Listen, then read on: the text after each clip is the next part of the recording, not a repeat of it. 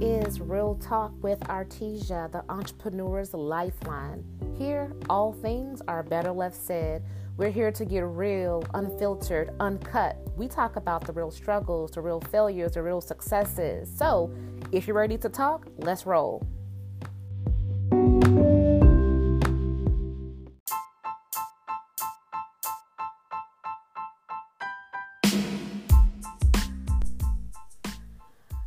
All right, so it is 9:43 at night, and I just decided, why not just jump on here and do a podcast, right? If this is truly Entrepreneurs Tell All season, why don't I just go ahead and tell all? So let's be real. How many of you guys, you're not going to answer me because y'all are not here, but I'm going to pose a question for you to ask yourself this. How many of you have heard the term,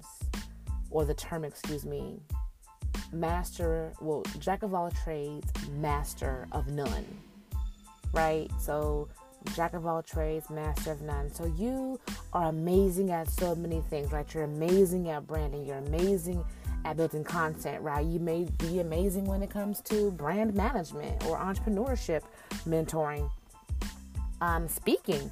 There may be a multitude of things that you're great at. What if you're great at doing finances, doing logos, doing whatever it is that makes your heart tick, right? When it all boils down to it. But what does that really mean for you? Does that, so let me pose this question. In order for you to be a self-brand, right? For you to be an actual brand, do you feel that you have to have multiple different businesses under one umbrella of your brand that you're doing? I'll wait. See, I thought the same exact way, and I think for years I've been feeling the same exact way, right? So I am a brand manager, a business mentor. I do branding and logos for businesses. I manage social media. I build websites. I am a leadership training and development specialist.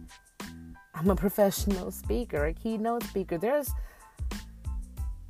I wear so many hats.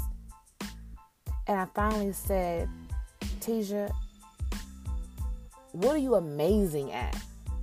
Like, not what you good at and not what you get paid for, not what others see you as being great for, but what are you actually good at, right?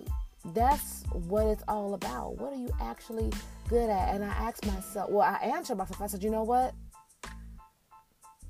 I feel that I'm good at all the things that I set forth, right? I do so many things and I'm successful at all of them. I mean, all of those things are multiple strands of income that's actively happening for me. But it's draining, right? So when you're spending so much time cultivating others and doing so many businesses, when do you actually, as a business owner and a self-brand, how do you take time to rejuvenate yourself? And I posed that question to myself, and would you believe I couldn't even answer me? Like I couldn't even answer that question. So then that means that my businesses are probably getting a fourth of me or less than that. So then that means my clients may or may not get 100% of me when it's time. Like, think about, you're not missing anything by dropping a business or honing in on one skill set, right? That just makes you smart.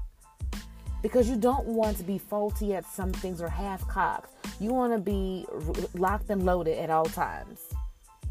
At least that's how I feel. You know, there's so many times in business, in this day and age, we feel that the more things we do, the better, right? The more things that we have our hand in, the more social media likes we have, the more places we pop up on social media, the more, it's just the more events we go to, the more times we hand out our business cards. Like, that does not solidify who you are as an entrepreneur. And I am just now realizing that light bulb moment. I am powerful.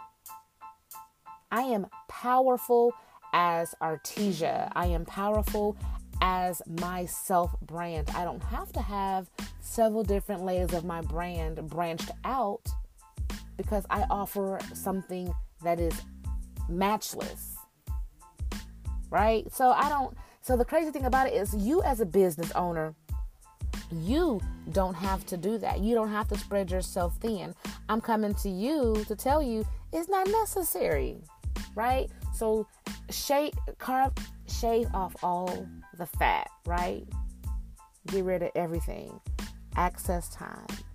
Get rid of all of these different things you have to worry about and hone in on that one thing that makes you special and that makes you and that you are good at.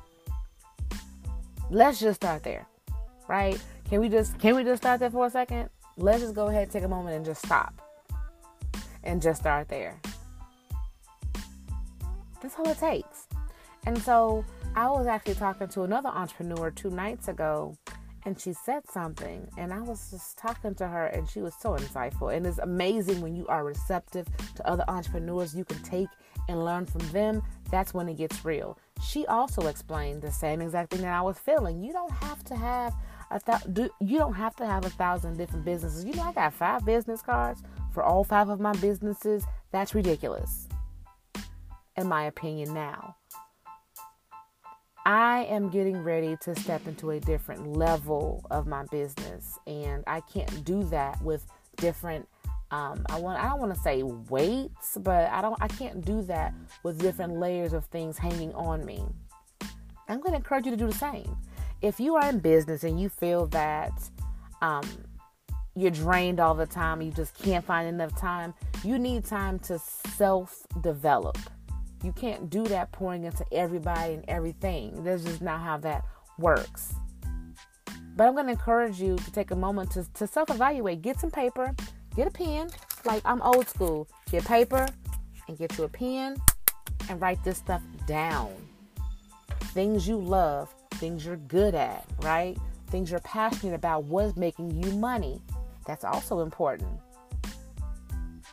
You got to figure that stuff out first, folks. And I think for the first time in about 5 years, I've just hit a light bulb moment. Like, ding, tease you ain't got to do it all. And that's what I'm going with. So I leave you with this. It's time to carve the fat. It's time to build more muscle, right? So take this and run with it.